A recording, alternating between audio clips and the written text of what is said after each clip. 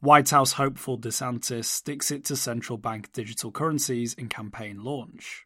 During a glitch-plagued Twitter space yesterday evening, US presidential candidate and Bitcoin fan Ron DeSantis came out against central bank digital currencies, calling their introduction, quote, a massive transfer of power from individual consumers to a central authority, end quote. DeSantis used the space, hosted by Elon Musk and David Sacks, to announce his presidential nomination for the Republican Party. DeSantis will now battle former President Donald Trump for the Republican nomination. DeSantis says that central bank digital currencies are about state control. DeSantis has claimed that the government could use central bank digital currencies to track users' activity and judge them accordingly. To illustrate his point, he used the example of environmental and social governance standards. These standards are used by socially conscious investors to screen potential investments and, according to DeSantis, the government may use them as a pretext to track spending and investments. ESG standards are designed in part to help reduce greenhouse emissions, and DeSantis has been a vocal critic of such measures. DeSantis says the Dems are against Bitcoin. During the space, Sacks asked DeSantis about Bitcoin while he peddled the Operation Choke Point conspiracy. Operation Choke Point is a crypto Twitter-based rumour that the US government is trying to shut down the crypto industry.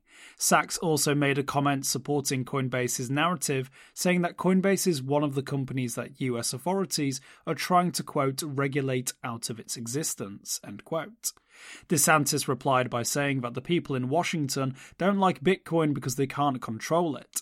He continued by stating that the current administration could kill the world's leading crypto inside 4 years if it maintains its excessive regulatory pressure.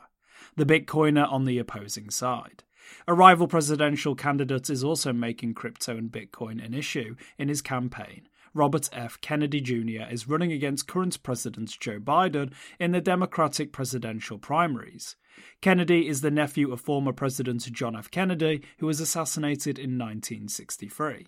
John F. Kennedy and his legacy have long been held in high regard in US politics, but his nephew appears to be willing to shun mainstream popularity in favour of a more conspiratorial and controversial positions.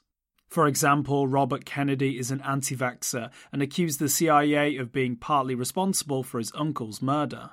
Interestingly, Kennedy is also projecting himself as a very pro-Bitcoin candidate and was invited to speak at the recently held Miami Bitcoin conference. He also accepts political contributions in Bitcoin and Lightning tokens. The new crypto constituency.